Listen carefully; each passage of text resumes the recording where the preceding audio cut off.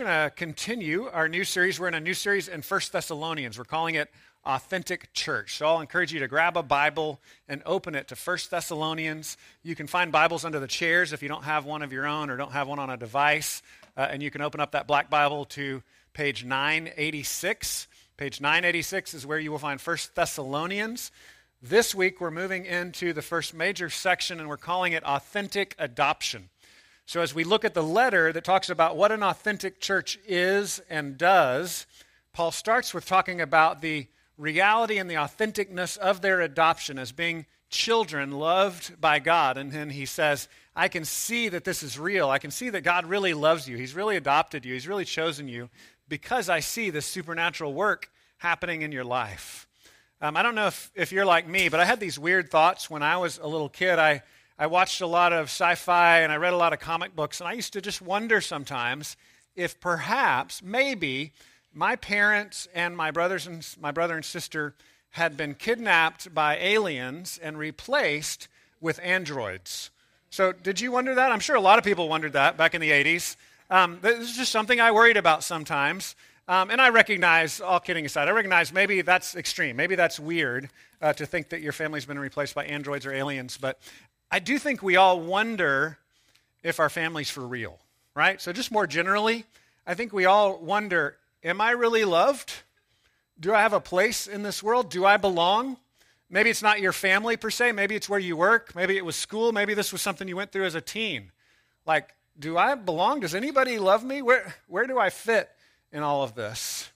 And the Thessalonian church, as we saw last week, had gone through incredible persecution and affliction and difficulty. They lived in a kind of world that we live in, which is a world of brokenness and pain and hard things. And in the midst of the hard things that we go through in life, we will be tempted to think, does anybody care? Does anybody love me? Or am I just on my own? And Paul's going to start out strong here saying, I know you're loved. I know you're adopted. I know you're chosen by God because I see his supernatural work in your life. So hopefully this will be encouraging to you as it is to me as I see this. We'll read 1 Thessalonians 1, verses 4 through 10, where Paul picks this up. He says, I know you're loved, and I know you're loved because of all this that has been happening in and around you. So starting in verse 4, he says, For we know, brothers, loved by God, that he has chosen you, because our gospel came to you not only in word, but also in power and in the Holy Spirit and with full conviction. You know what kind of men we proved to be among you for your sake. And you became imitators of us and of the Lord, for you received the word in much affliction with the joy of the Holy Spirit, so that you became an example to all the believers in Macedonia and in Achaia. For not only has the word of the Lord sounded forth from you in Macedonia and Achaia, but your faith in God has gone forth everywhere, so that we need not say anything. For they themselves report concerning us the kind of reception we had among you, and how you turned to God from idols to serve the living and true God, and to wait for his Son from heaven, whom he raised from the dead, Jesus, who delivers us from the wrath to come. I'm going to pray and ask the Lord to help us, that his Holy Spirit would meet us here. The power we just read about would help us to hear and receive his words. Let me pray. God, thank you that you love us, and we see that most clearly through the cross, that you came after us, that you sent your Son for us, that he died for our sins, that he rose from the dead. But God, we need your Spirit to awaken our hearts so that we would really sense that in the here and now. We live in a world where it's easy to forget. And so we pray that you would remind us, that your Spirit would join your word, and we would believe fully who you are and what you're doing. And we pray this in Jesus' name. Amen. Well, my major thesis here is that authentic adoption, really belonging to God as a child of God, being his son or his daughter, is what Paul is saying is evidenced by all these other things that he sees, right? So he starts off with, you're loved by God, you're chosen by God, and then he gives a laundry list of, I know that to be the case because I see all these other things happening in your life. So I want to just start with talking about this concept of being chosen and adopted by God because it is a controversial subject, and I don't want to spend all our time on it, so I kind of want to set it up a little bit and then say, but what is Paul spending his time on in the text? Let's spend our time on that. And so there are two major categories among gospel-believing, Bible-reading Christians, and we often use these labels, Calvinism and Arminianism. I personally try to avoid the labels because I want to just say, Do we love Jesus and do we trust his Bible, right? But we kind of have one side or the other that we fall on this balancing act of understanding that God is sovereign and in control of all things, and all Christians that read the Bible believe that. And then the human beings that God has created, we have real choices, real responsibilities that matter, right? Both of those two things we have to acknowledge, those are true and real. And then as Christians, we tend to kind of work that out in different ways. And my gross overgeneralization is this. For those of us that lean Calvinist, we kind of say, I see these verses that say God predestined, chose, picked me out, and I'm sure of those because I see those. And then somehow that's true without me being a robot and I have real choices, right? So I'm clear on one and I'm fuzzy on the other. And then Arminians tend to say basically the same thing, just the other direction, right? I see that I have real choice, this free will that's really important, my responsibility is important, and then I'm kind of fuzzy. There's this like God's in control of all things, you know? And so we're both saying both things. And so I try to encourage us to be unified and say where we're unified is we both agree that God's in control, we're responsible, and the cross is my only hope. That's where our unity lies. And we tried to paint that picture when we were going through Romans. And so I would encourage you, if you have more questions, I'd be happy to talk to you more about it and encourage you to go listen to the 5 sermons I did on Romans 8 and 9 as well. They're great. You'll love them. But here, Paul says, okay, I'm talking about this choosing. The word in the Greek is literally election. I think God has chosen you. I think God loves you. Why? And then he tells us why. He says, this is why I think God really loves you. This is why I don't think you need to doubt his love for you, because these other things have been going on. So let's look at those other things. He says we can trust there's an authentic adoption, that God really loves you, that he's really chosen you because we were speaking transcendently. Because when we spoke to you, there was something otherworldly about it. So transcendent is kind of a $10 word, right? It just kind of means that there's something out there beyond what we can see, taste, touch, smell, and measure, right? Now, our staff all just went to a conference earlier in the week where we saw, about half of our team saw a summary of a sociologist's book, and it was called A Secular Age by Charles Taylor. Any of you read that book? A lot of you sociologists out there? Nobody's read it. Okay, so I'm going to give you a brief executive summary. Here's the concept. He's saying we live in a world, a secular age, where everything is framed in an immanent frame. Now, immanent's another complicated word because there's like 3 spellings of it, right? So he's using the spelling of immanent that means everything is close here on the ground.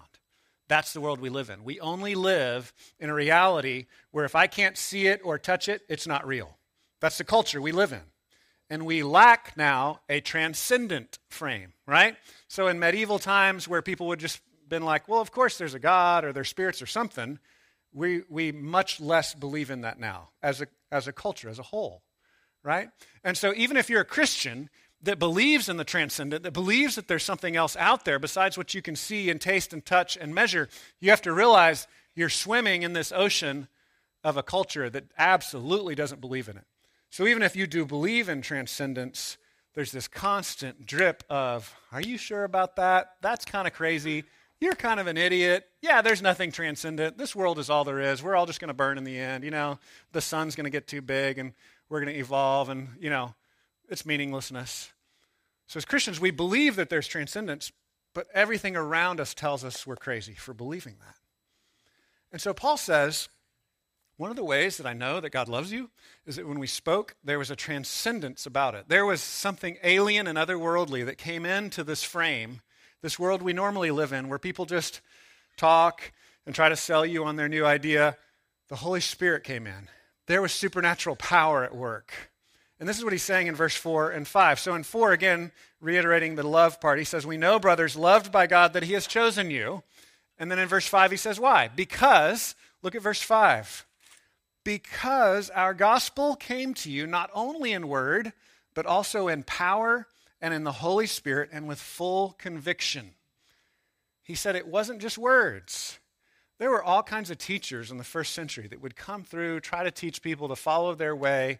Imagine the self-help bookstore shelf, right? Have you ever seen self-help books out there, you know, dieting books and how to get better at business and how to control your life and how to organize and the blogs that we read on this stuff? Well, imagine all that, but funneled through traveling teachers. And that was the first century. Traveling teachers went through town teaching people the next great idea of how to get your life in order. And so people had that all the time in the first century. And Paul says, you know what? We didn't come in and just tell you how to get your life under control, but there was real power at work here. There's something supernatural happening. The Holy Spirit joined our speaking so that it wasn't just words, it was something more than words. It was something incredible, something transcendent. We were speaking transcendently to you. So he says, our gospel came to you not only in word, but also in power, the Holy Spirit, and with full conviction. Conviction is this, it's this word that kind of means fullness. There was this overflowingness. We came to you with full conviction. God was really with us. We were overflowing with this power of the Holy Spirit. The word gospel literally means good news. So Paul's speaking the good news of Jesus, and he says it wasn't just words, but the Holy Spirit was operating. Paul says similar things in 1 Corinthians chapter 2.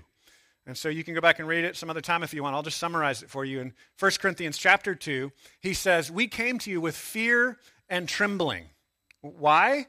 Because everywhere that they'd preached the gospel before, the 8 other cities, they'd gotten beat up and run out of town, right? We talked about that a little bit last week. Same thing happened in Thessalonica. And so after Thessalonica, he goes to Berea. The Thessalonians chase him in Berea, and they chase him out of Berea, and then he goes to Athens, and then people tell him he's an idiot in Athens, and he finally ends up in Corinth. And he says when he gets to Corinth, he was like, there was fear and trembling, right? We felt absolutely weak, but we spoke of nothing but the cross of Christ.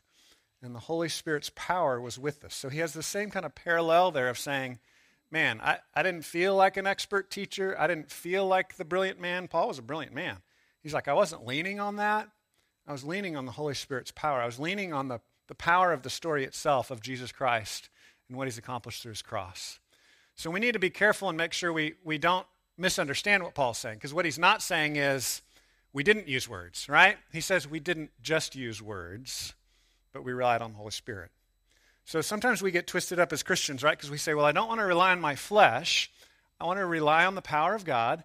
So sometimes we think what that means is just throwing out our gifts completely.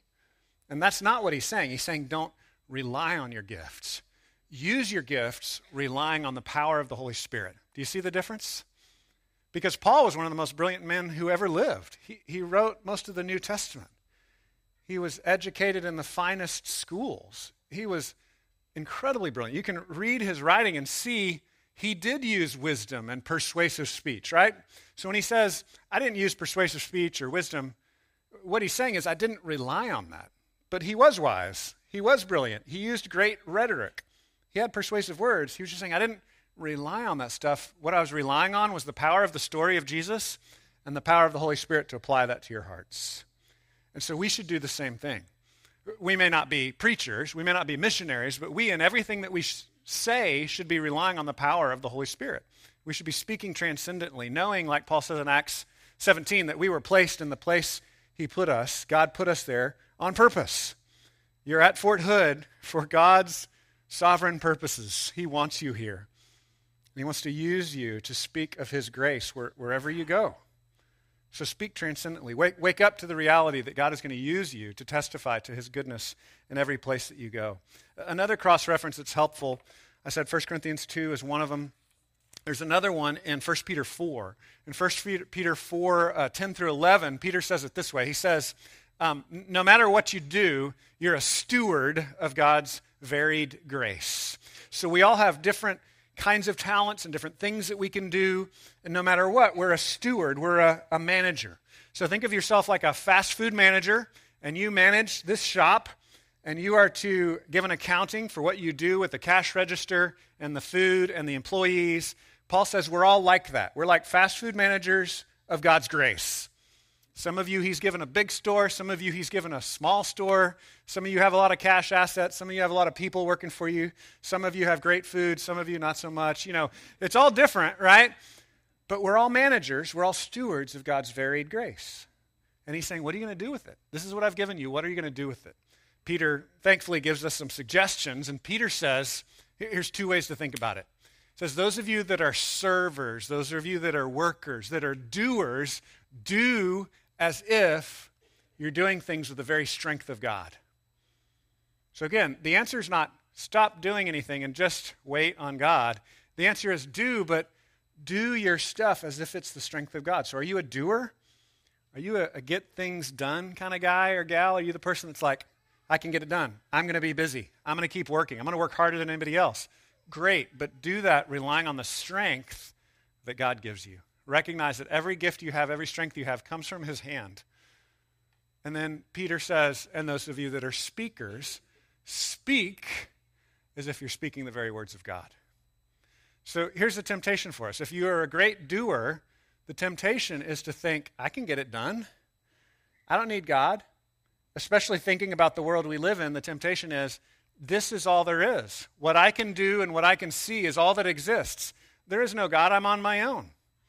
And as Christians, we can say with our mouths that we believe in the transcendence. We believe that God is there and that he loves us and he's died on the cross for our sins, but we can live as if he's not there. We can live as if we don't really believe he's there and it's all up to us.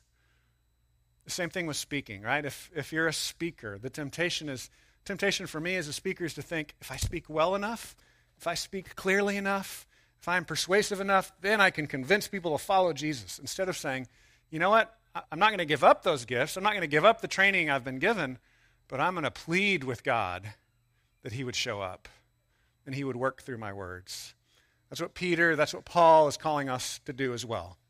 Are you a gifted speaker? Don't rely only on your gifts. Plead with God to help you. Are you a gifted doer? Don't rely just on your gifts, but plead with God to work through you, that his grace would be manifest, that people would see it at work in you. I grabbed a picture here of a guy praying with the city skyline in the background.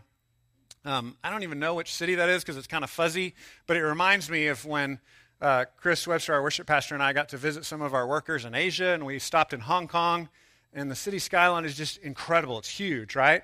Like New York City, if you've been to any big city, it can just be really beautiful.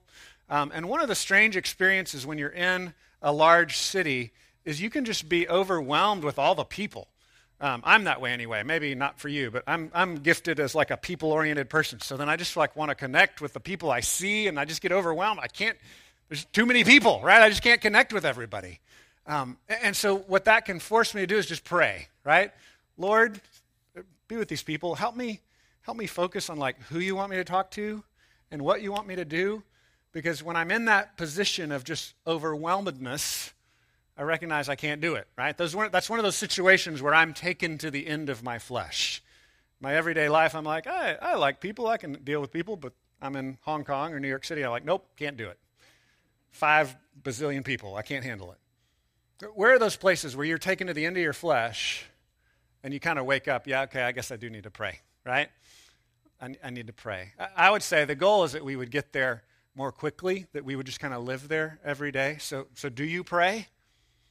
Do you ask God to help you? Do you plead with him to empower your doing and your speaking, recognizing that God is a transcendent God, and he wants to work in this immanent frame through you? He wants his transcendence, his otherworldliness, his Holy Spirit power and full conviction to show up in your daily life. That's God's calling on us, just like it was for Paul. You may not be a missionary that's going to every city all over the Mediterranean world, but God wants to speak through you in your neighborhood, in your workplace, in your family. He wants to speak through you. He wants to show up, and it starts with us praying.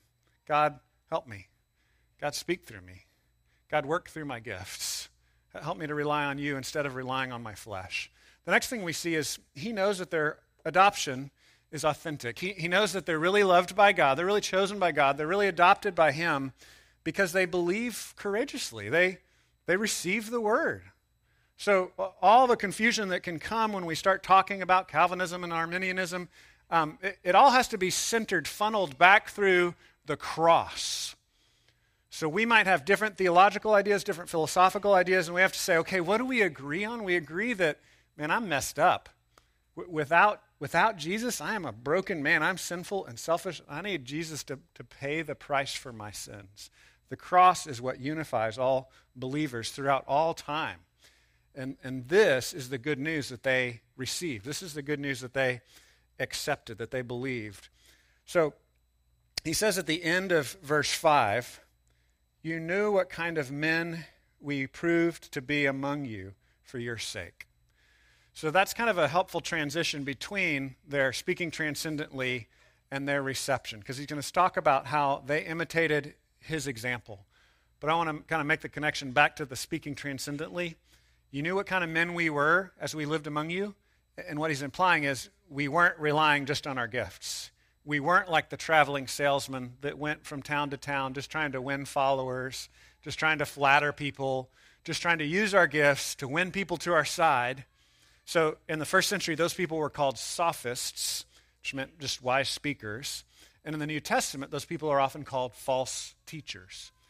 That means someone who comes along and tries to win you to a new idea. Hey, look at this. Doesn't this verse mean this to you? Okay, now come join us and give me a lot of money. And it's like trying to win followers instead of trying to really love people and lead them to God. Paul says, you knew that's not who we were. And then verse 6, he says, in verse 6, and you became imitators of us.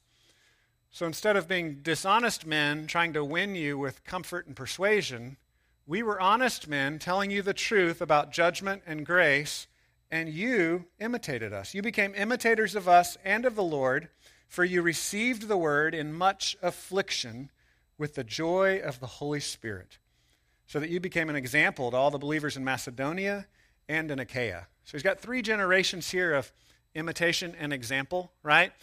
Imitation is just like mimicking somebody. It's a simple word. We all kind of understand. The example word is interesting because it's kind of a physical word picture, and it's tupos, which would have been used for like stamping or marking something. So think of like in the ancient world, they would have branded things in wax, right? You might have had a brand on a ring or on a pendant, and you would have branded a letter in the wax, right? You would impress it, so it's got a mark. Or think of a printing press, right? A die is cast in metal, and then you put it in the ink, and you stamp something. So there's this concept there of an example that you've been marked, right? You've been impressed. Sometimes it's painful. Sometimes there's a lot of pressure applied there. And he's saying, you imitated us, and you were an example for others. He says, we were an example to you of being honest and not being a traveling salesman trying to just persuade you with our own flesh. Then you imitated us by receiving the gospel, by believing it courageously in the midst of much affliction, with the joy of the Holy Spirit. So there was affliction, there was difficulty, there was pain, and you still believed the gospel. You still believed the truth that God loves you, even though there was pain, right? So your temptation is to say, man, the imminent frame here is that I'm in pain, so God must hate me. He says, no, you believe the message that God has entered into your pain, that Jesus became one of you, and he's been abused like you have been, and he's been betrayed like you have been, and he's bled like you have bled. But he did not only relate to you at that level, but he actually died with a purpose to take your sins upon himself. And he rose from the dead, certifying, vindicating that he can give you life, that he's conquered sin and death. Paul says that's what was imitated. We were honest, we were real. You followed us by believing and receiving this message, and then now you're an example to others in Macedonia and Achaia. You are believing courageously in the midst of your pain and your difficulty. My question for you is, in the midst of whatever you're going through, are you willing to believe that God loves you? Are you willing to believe this transcendent message that the God that we can't see, touch, or hear entered into this world where we could see him and touch him, and he became one of us, and he died on the cross for your sins? Are you willing to believe that he entered into this world where we doubt he exists? He came in, and he walked where we walked, and he took our pain and our death upon himself. Are you willing to believe that? Often we think of believing courageously as this big leap of faith. I grabbed a picture of a bridge. I often think about like taking a bridge across a chasm. There's a scene in one of the Indiana Jones movies where he like steps out onto an invisible bridge, right? It's this kind of blind leap of faith thing. And we're tempted to think about faith as if it has nothing to do with the real world, right? Like faith is this complete blind leap, and I'm just jumping out there hoping God catches me. But the New Testament actually speaks of it as kind of two-sided, that it is a sense of scariness, right? When you're stepping out onto a scary rope bridge, there's part of you that's like, okay, I think this can hold me because it just held the 10 people and the donkey that went ahead of me, right? So I think it'll hold me. But there's another part of you that's saying, no, no, no, no, no, right? I don't want to do this. I've gone rappelling with kids in the past. I used to be a youth pastor, and so, you rappel off the side of a cliff. And there's part of you that's like, I know the rope can hold me. The instructor told me how it worked. I've seen other people do it, but I'm going off a cliff, right? And there's just part of me that's saying, no, this is crazy. Don't do it. This is stupid. So there's a balance of overcoming our fear, believing courageously. There's also a common senseness to it, and we talked about that a couple of weeks ago at Easter time, that the New Testament never says, believe for no reason. The New Testament says, here's a lot of evidence that historically and journalistically, this is something that happened. Jesus was a real man who lived and died and resurrected, and there's a lot of stories and there's a lot of evidence and there's a lot of recordings to back that up. More so than any other ancient event that ever happened. More evidence. And you know what? Intuitively, it makes sense.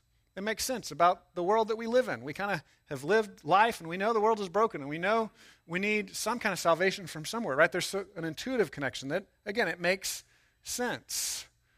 And so there are these levels at which it's logical and reasonable to trust Jesus, but it's still courageous, and it's still hard, and it still requires an open hand of faith to saying, ultimately, I can't do this. I need you. Will you save me? Are you willing to do that? I've been meeting with people for baptism the last few weeks. We have a baptism coming up in a week. And we often like to talk through what we call the Roman road. Any of you ever heard of the Roman road? It's like a set of 4 Bible verses that goes through the book of Romans. Romans 3:23 says, for all have sinned and fallen short of the glory of God. And so what that's saying is none of us have measured up. And in Romans in particular, it's saying both those of us that are wild and rebellious as well as those of us that are self-righteous, religious people, all of us have sinned. None of us measure up to God's glory and beauty and perfection. We know the world's not as beautiful as it could be, right? We can all just see intuitively, man, there's something wrong, something not right out there and in here. And so that's what Romans 3:23 is affirming. All have sinned and fallen short of the glory of God.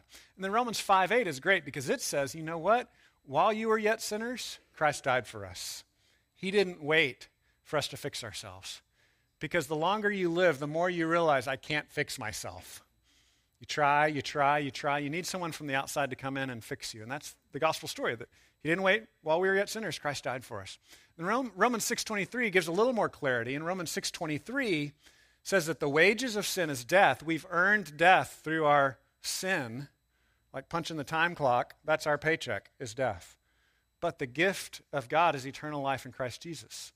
So there's 2 ways in this world that you can operate. You can either operate on trying to earn your keep, and the wages of sin is death. Or you can operate with the open hands of faith to receive the free gift of salvation. The gift of God is eternal life in Christ Jesus. And then Romans 10:9 is a helpful ending to this pathway that says, you know what? You need to confess with your mouth and believe in your heart that Jesus is Lord, that he rose from the dead. If you would believe courageously, despite the pain you're going through, despite the bad things you've seen, believe that God really does love you, that the story is true, he will save you. He'll transform your life. He will begin to use you then to make this world a better place. And that's what he wants to do with you. That's what he wants to do with me as well. So again, Paul says, I know you're loved by God because you believed the message. That's how we know. In the end, we're not sure. All this stuff is confusing. Big philosophy and big theology. We just know that we belong to him because we believe the message, because we know of his kindness to us. The last thing I want us to see is that we are to wait loudly. Wait loudly. So I took 3 verses and kind of compressed it down into 2 words here. Wait loudly. What does that mean? It sounds like you're complaining. I don't mean it like you're complaining, waiting in line and griping about it. You're to wait in a way in which you loudly proclaim Jesus' goodness while you're waiting for Jesus to come back, right? End time stuff, we talk about the return of Jesus, and in Matthew 24 and 25, Jesus talks about this, and I'd encourage you on your own time to go read the 3 parables of how we should wait, but the 3 parables of the end times aren't saying make complicated charts of the end times, which is what some Christians try to do, but they say wait in such a way that people can see that your hope is in Jesus. Jesus says in one parable, serve the other servants. Don't take advantage of them. And then in another parable, he says, invest your talents. Don't just bury them. And then in another parable, he says, prepare to celebrate when Jesus comes back. Get ready to party. Make him the focus of your celebration and your party. So those are three end-time parables in Matthew 24 and 25 that say this is how we should live. Paul's going to echo this kind of language here when he says, wait loudly. So look at verse 8. He says, for not only has the word of the Lord sounded forth from you in Macedonia and Achaia, but your faith in God has gone forth everywhere. Your faith in God has gone forth everywhere, so that we need not say anything. So this is the loud part here. The word where it says sounded forth is the Greek word exakeo, and we get the word echo from that. And so think if something's really loud, it echoes, it reverberates, right? Like in a huge stadium. Don't just think of you by yourself at a creek making an echo, but think of like a huge stadium where someone's speaking on a loudspeaker and it's like, wah, wah, wah, super loud. My son lives next to the football stadium. When we were moving him in, we could hear every bit of the play-by-play, right? Because it was ringing out. It was sounding forth, and that's what this word says. It's used often to talk about ocean waves. It's used to talk about a big bell being rung. So it's always used in the context of a word just kind of epically sounding out loudly all across the countryside. And that's reinforced with the other word he uses where it's gone forth everywhere, right? Everywhere in the Greek means everywhere, okay? It's a little Greek insight for you there. And then he says, so that we need not say anything. So what he's saying is, hey, I'm the professional sayer. I go around from town to town saying everything about Jesus. And he says, we show up to towns now, and they already know about Jesus because your faith is ringing out so loudly across the countryside. He goes on, verse 9, he says, for they themselves report concerning us the kind of reception we had among you and how you turned to God from idols to serve the living and true God. So he's saying, they tell us the story of how you came to Christ because you've already told them before we could even get there. And so they're saying that they received the word from Paul and from Silas and from Timothy. They received this good news of who Jesus is. And he goes on and frames it this way, saying, how you turned to God from idols to serve the living and true God and to wait for his Son from heaven, whom he raised from the dead, Jesus, who delivers us from the wrath to come. So he's putting all this in the context of this is how you wait, right? You're waiting for Jesus to come back. So the Christian life can be roughly divided into two parts, right? The first part is we trust, we believe that Jesus has forgiven us of our sins, so we're now adopted. We live as dearly beloved children of God. We belong to him. We're in his family. That's that love and that chosenness that we feel as a part of his family. And that gives us the freedom then to be about his business in this broken world so we can live more like Jesus who came into the brokenness to help others instead of trying to escape from it, right? But there's still the reality of, man, we're still broken and we're longing and waiting for Jesus to come back and sew it all up, make everything right, to take away all our sin and our pain and our tears. And so that's the waiting aspect. And he says, if you're waiting for Jesus well, you'll be spending yourself loudly proclaiming his goodness to other people, investing in other people, fulfilling all the images of the parables in Matthew 24 and 25, investing your talents, celebrating Jesus, serving other people instead of taking advantage of them. And he says, if you do that, then you're waiting well. You're waiting in a loud way where Jesus rings out through your life. I want to focus here on his phrase about turning to God from idols. This is a really helpful concept for us. Number one, it's interesting to see he says, first you turn to God and then you turned from idols, which is helpful to see because sometimes we have to run to Jesus first before he can completely clean up our life, right? Because a lot of us get it mixed up and think, you know what, I want to start walking with Jesus, so I guess I've got to get my house in order, fix myself, and then he'll accept me, and then I can come to Jesus. But it's actually the opposite. You turn to God. You just run to him and say, forgive me, and he forgives you. And then he'll start working on it with you, okay? And he'll start helping you turn from those idols. Now, we get confused about idols because we think about the little statues that people worship in other countries. And in America, that's not very common, but we still have idols. We still have false saviors that we worship. We just don't put them as little statues on our mantle or on our table.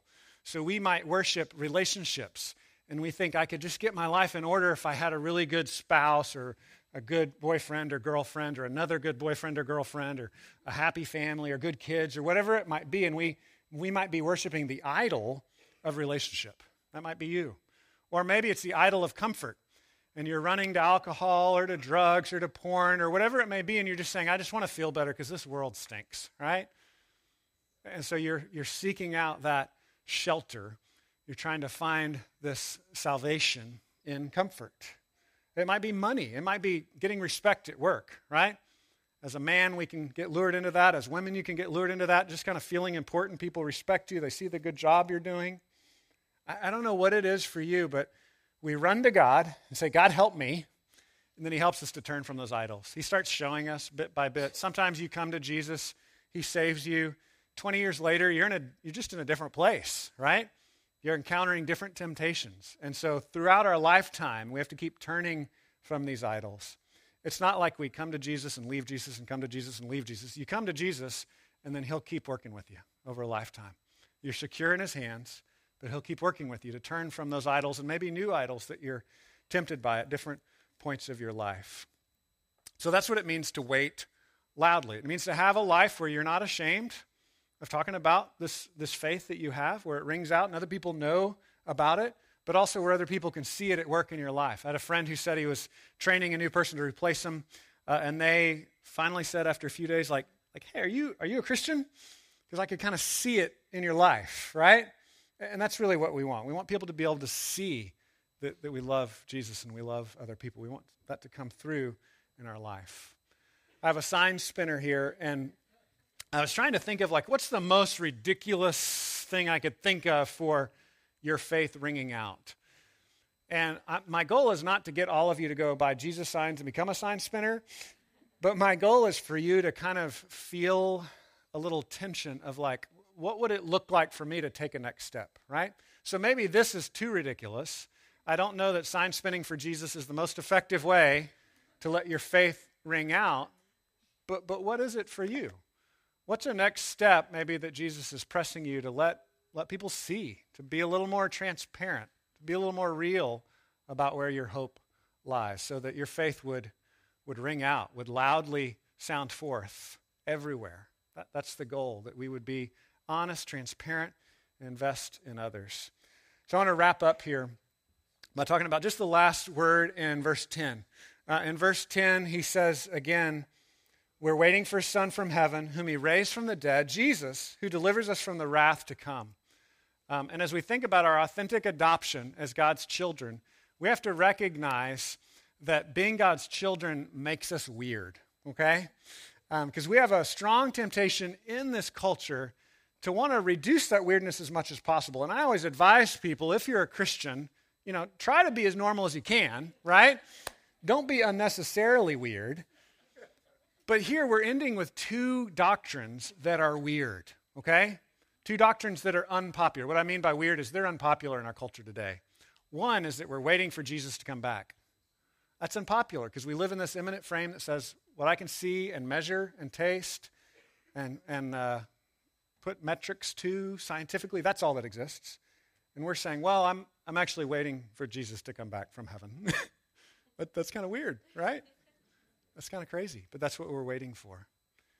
And then he also says that's our protection from the wrath to come. That's another weird doctrine. Because again, we're forgetting that in this world.